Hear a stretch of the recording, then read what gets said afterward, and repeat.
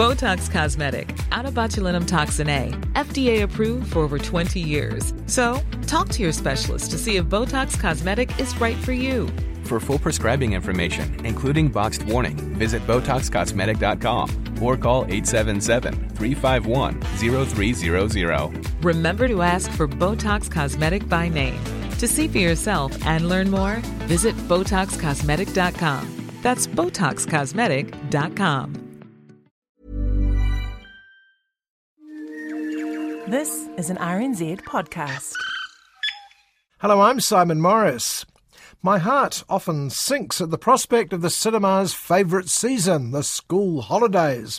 These are traditionally the fortnights of great profits, in which bored captive audiences collide with the big movie studios at their most crass and venal.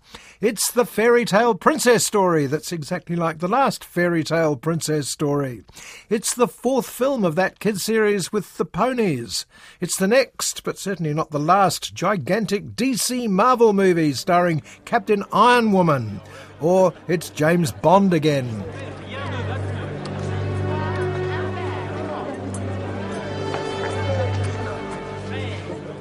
Vodka martini. Shaken or stirred? Do I look like I give a damn? Now, don't get me wrong, nobody loves a massive waste of time and popcorn more than I do. I'm usually there, surrounded by young folks spilling soft drink down the back of my neck while I do the same to the people in front of me. But that's because there's generally no choice. These massive blockbusters take over most of the movie screens in town, and so these are what you have to see. Beggars, as always, can't be choosers. Are you not entertained? Are you not entertained? Is this not why you are here? But of course, that was then, and the now we're currently in has been essentially blockbuster-free for months. These films are waiting to be let out of their factories, but not yet. So these holidays, there's a bit of choice for a change, led by some slightly puny family fare, including animated movie Red Shoes and the Seven Dwarfs. Magic tree, eternal beauty. My shoes! No! Now, long before this Korean-produced spoof on Disney-style fairy tales was released, its selling point, our heroine isn't that attractive once she takes the magic shoes off, ran into big trouble. The easily offended, and let's face it, that's all of us these days, isn't it, accused the not-that-attractive version as fat-shaming. And presumably the Seven Dwarfs were short-shamed too. It's my shoes. They're magical. I think we're both just trapped under the same spell. But I can't wait for you to see the real me. So, pass on Red Shoes and the Seven Dwarfs as much as anything because a year of K-pop has produced a certain amount of unconscious bias against the phrase Korean-produced spoof of Disney. Even more colourful is something called Trolls World Tour. What could that be about? There are other kinds of trolls. Our ancestors created 6 streams, each for a different type of music. Rock, country, techno, classical, funk, and hip-hop. Tiny Diamond is my name. Straight from my daddy's name. Well, before COVID-19, I would have had to see Trolls World Tour. Sorry, no choice. But not this week. Choice? I'm spoilt for it. It's really bleak out there for middle-aged singers. In the history of music, only 5 women over 40 have ever had a #1 hit, and only one of them was black. That's high note with those maddening statistics. Who were these 5 women? Madonna? Tina Turner? Aretha? Cher? Actually, it's surprising anyone has a #1 after they turn about 25, though there's always Captain Tom Moore, aged 100.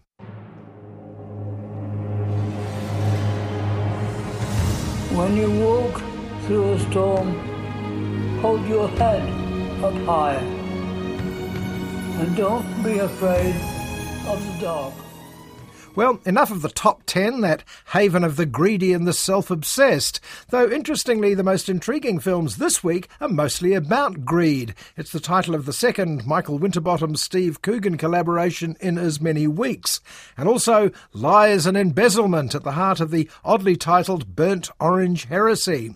But first, the power of art at a time of civil unrest. White Riot.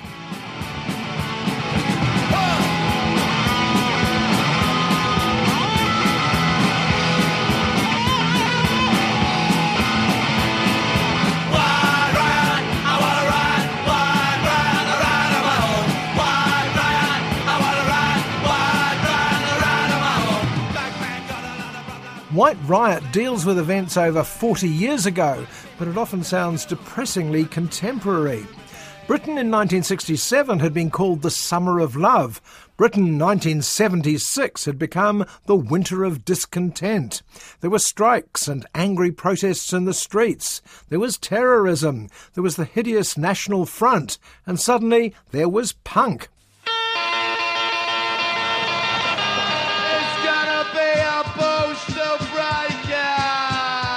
I was asked, would he come down and photograph the punk night?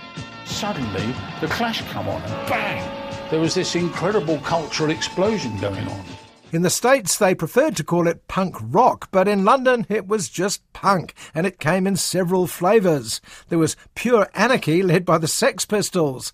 There was social justice championed by the Clash, and there was something else. It was a scary moment because punk could have gone either way. Some of the bands did have NF following. The National Front were growing incredibly. Keep our country free from invasion! They're not English! They don't belong here! Punk had a huge following amongst the National Front kids, and the people who'd originally discovered the punk bands, fiercely anti-racist and left-wing, thought there was an opportunity here. Show these disaffected kids a better way through music. We said what we need to do is do a thing called Rock Against Racism.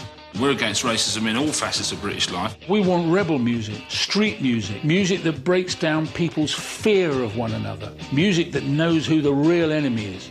Love music, hate racism. All a little naive, especially in 1976. You have to remember who was leading the right-wing attitudes in Britain.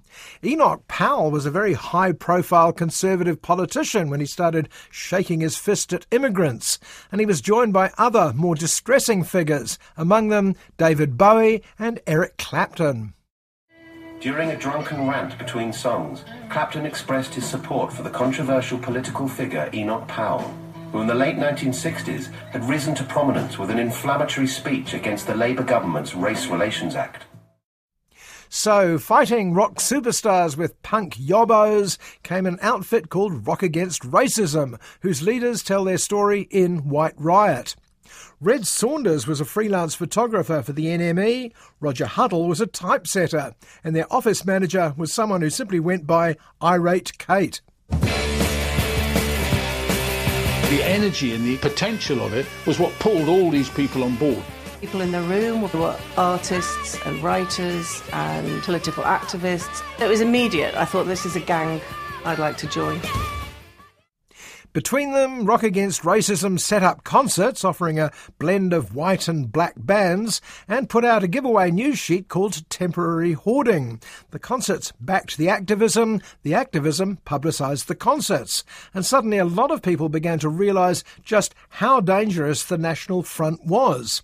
At that time, there was a massive amount of police picking up black youth. I met this man, Red Saunders. He was like, we've got to get together, we've got to build something. Originally treated as a sort of joke mini-Nazi party with as much credibility as Screaming Lord Sutch's monster raving loony party, the front became scarily omnipresent. And every time there was an NF march, there was another riot.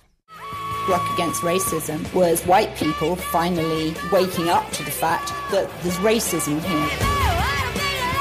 The thing to do is get involved in outside organisations with white people, with black people. The only way we can do it is together. Focusing the mind was the fact that there was an election on its way as the exhausted Labour government went to the polls, and there were fears the National Front might even get into Parliament. It was a challenge to the Rock Against Racism crowd, who by now included The Clash, of course, but also X-Ray Specs, Pauline Black and the always welcome Tom Robinson. We were interested in the idea of people being able to express themselves, and that the expression itself was a political act. Black, white, together, tonight and forever.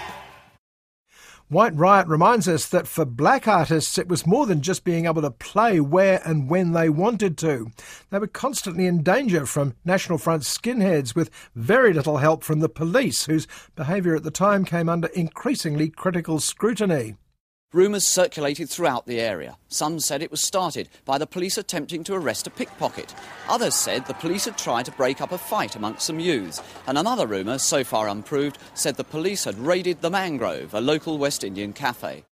White Riot comes to a head with Rock Against Racism's finest afternoon, a march from the centre of London to Victoria Park, and one of the biggest concerts of the year. The establishment was sceptical. Who do these punks think they are? We're going to march from Trafalgar Square to Vicky Park, get a stage, build it, got to have the Clash, absolutely great energy punk band. The police were ridiculing us, saying nobody's going to come to this march. The numbers just kept coming. But the end result was a triumph, albeit a temporary one. It was hailed as a victory for people power when, subsequently, the National Front was trounced in the polls. In this society, we're made to feel powerless and useless, and that the great and the good should do our thinking for us. And one of the wonderful things that we did in RAL was to say, no, just ordinary people, we can do things, we can change the world. But sadly, so were a lot of other people. Margaret Thatcher won that election, and power shifted from the idiot right wing of the National Front skinheads to the rather more insidious right wing of the neoliberals. 40 years later, these battles are still going on.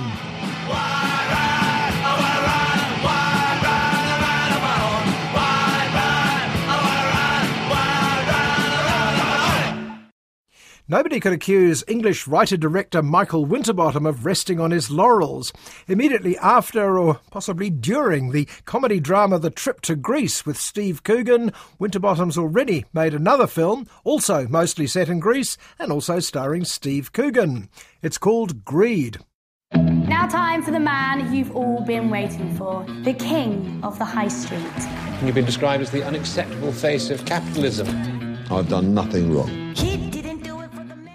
The trailer for Greed has confused some audiences who like to know in advance whether they're being invited to watch a scathing attack on an unscrupulous multimillionaire or a congratulatory puff piece, the sort of thing Sir Richard Branson might drum up. How bad is it? No one reads the Mail online. It's cleavage clickbait. Yeah, except I'm the tit this time.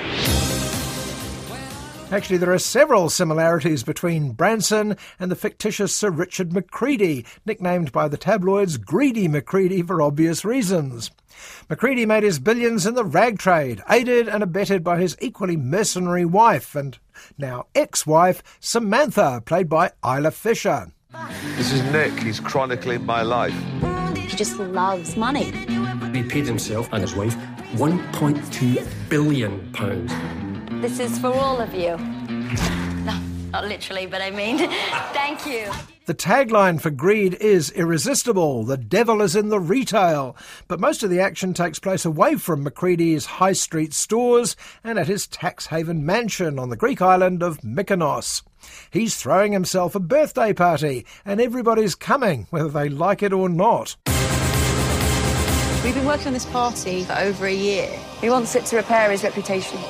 It's all about image. The super yacht, the models. It's all part of a brand. At the same time, Macready is being trailed by his biographer, Nick, played by David Mitchell. Nick's tasked with getting everyone in Sir Richard's life not only to express how much they love him, but actually to say happy birthday on camera. Even people working in his sweatshops in Sri Lanka. He was his own man from the start. What is the average wage in Sri Lanka? 50p a day. Imagine how many dresses I can get made. He was a bully. Nod your head and shake my hand. Plans are drawn up, then often ignored, for a party based on a Roman circus, but a Roman circus constantly saving money by cutting everyone's fees. Meanwhile, Nick tries to pick up more material from his boss's near and dear. I did it for the money. Hi, you're the fashion editor? Yes. Did you expect me to look a bit more like a model? Of course not. Not that you look great. Well, perhaps not exactly dear. Even Greedy McCready's hard-nosed mother, played as a sort of Irish poisoned dwarf by the fabulous Shirley Henderson, has hardly a good word to say about him. Or about McCready's offspring, who are even shallower than him, just not as successful. Where are the children? Finn sleeps all day, he's pale, he looks like a vampire. And Lily was here, but she's gone off with the reality TV show. Oh, what's all that about? Why would you want your life splashed all over the telly, Francois? Beats me. And on the outskirts of the action are all the people hired and underpaid to boost McCready's ego. There's no public relations disaster, he thinks, that can't be overcome by a public relations triumph. In this case, one involving a real lion to make up for the shortage of real celebrity guests. Angelina's now a maybe. Ed Sheeran's a no. You could get doubles. Quick question, are you out of your mind? The lookalikes. Yeah, Simon Cowell. He's good, yeah. Looks like Rod Stewart's bitter older brother. Is that George Michael? George Michael's dead. This is a snapshot of today's robber barons, the people who dodge taxes everywhere they go, renege on every deal, and rip off the poorest people in the world because they can. In its way, greed is just as committed to bringing them down as anything by Ken Loach. It was a parasite. It's classic tax avoidance. Go away. Look at that. You can't buy a view like that. Oh, wait, no, I have. The difference is that Loach tells his stories entirely from the point of view of the underdogs, the people who suffer most under a grossly unfair system that no government, left or right, seems able or willing to dismantle. I want noise. I'm in the business of loud. Why have you got the lion? We're recreating Gladiator. By contrast, Michael Winterbottom shines a light firmly at the people benefiting, the celebrity jet-setters who live only for fame and money, even if they're less sure what to do with it once they've got it. Coogan and Isla Fisher are very convincing as today's glitterati, sipping champagne and sniping at each other's plastic surgery. Is that a push-up bra or are they new? Are those teeth fake? Put them in a glass. Take them out. Yeah, because it costs 20 grand. Well, these cost 10k. This is greed at its purest form. People like the McCreadys don't want anything specific, they just want more. And they don't understand anyone who thinks that simply wanting more is somehow not enough. That's fuchsia. Yeah, fuchsia. Fuchsia's a bit in your face, that's... I want in your face. I am in your face. Like, I'm sure, most of you, I'd never heard of the source novel of a new film called The Burnt Orange Heresy, though it is one of those titles that you need to repeat several times before it sinks in. But you can't deny the attractive cast on the poster. Two fascinating veterans, Donald Sutherland and Mick Jagger, and two stars on the rise, from Denmark, Claes Bang, and Australian Elizabeth Debicki.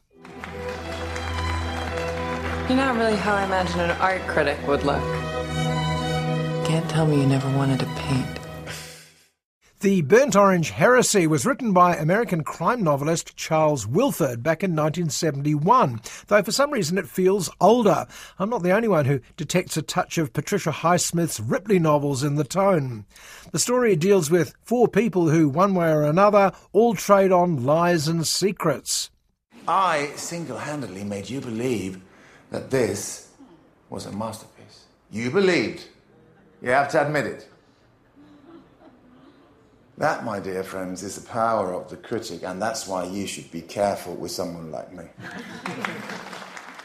That's art critic James Figueres, who spent the last few years demystifying art criticism, though you get the idea he's getting a bit sick of it. But he knows the power of the art critic, the expert who can add or subtract value to a work with a stroke of his pen. And there are other perks too. Seriously, what did you want to be when you were a kid? I was never a kid. You're one of those. On a wedge. A liar. Yeah. Her name, she says, is Berenice, a beautifully judged performance by Elizabeth Debicki, an actress who's been on the verge of something better for a while now. Berenice has left small-town America under some sort of a cloud, and she's trying out the role of arm candy with people like James. Ever heard of Joseph Cassidy? The art dealer? Mm-hmm. Been invited to his estate. You got rich friends. James takes Berenice to Lake Como in Italy to meet the celebrated art dealer Joseph Cassidy, a role that shows that Mick Jagger can actually act. He was just too rich and famous to ever take it seriously. Cassidy dangles an attractive proposition in front of James, the chance to interview the most famous reclusive artist in the world, Jerome Debney. If you could interview any living artist, who do you think it would be? At the edge of my property, there's a dilapidated little house. In this house, there's an artist. No critic has spoken to this guy in over 50 years. Well, James can't believe his luck, but first he has to persuade the unpersuadable Debney to go along with it.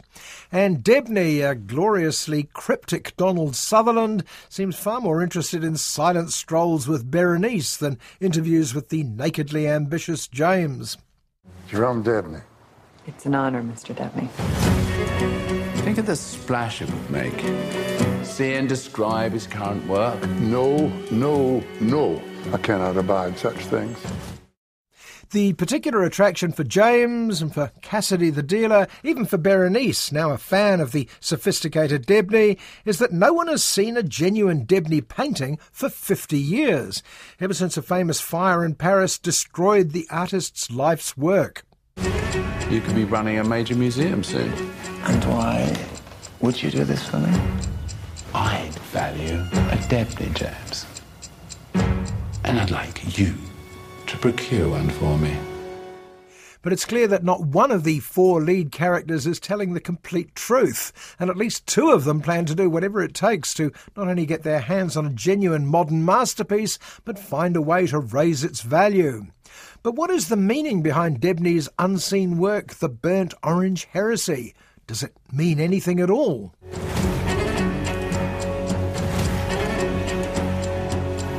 What is this about? Redemption, embezzlement, and forgery. Kind of underhanded, don't you think? You know what we need to do.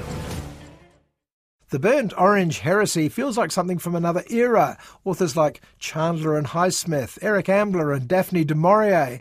These characters are elusive and slippery, anti-heroes, women on the make, and people not quite as smart as they think.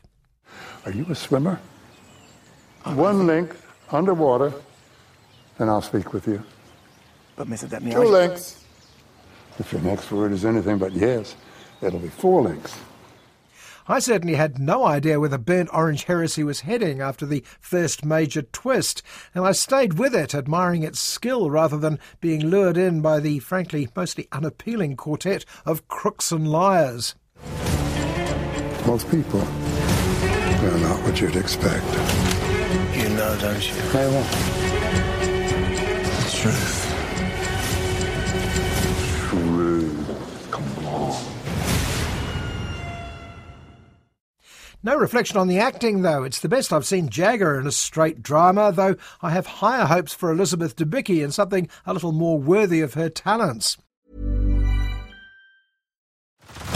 Head over to Hulu this March, where our new shows and movies will keep you streaming all month long. Catch the acclaimed movie All of Us Strangers, starring Paul Mescal and Andrew Scott. Stream the new Hulu original limited series We Were the Lucky Ones with Joey King and Logan Lerman. And don't forget about Grey's Anatomy. Every Grey's episode ever is now streaming on Hulu. So, what are you waiting for? Go stream something new on Hulu.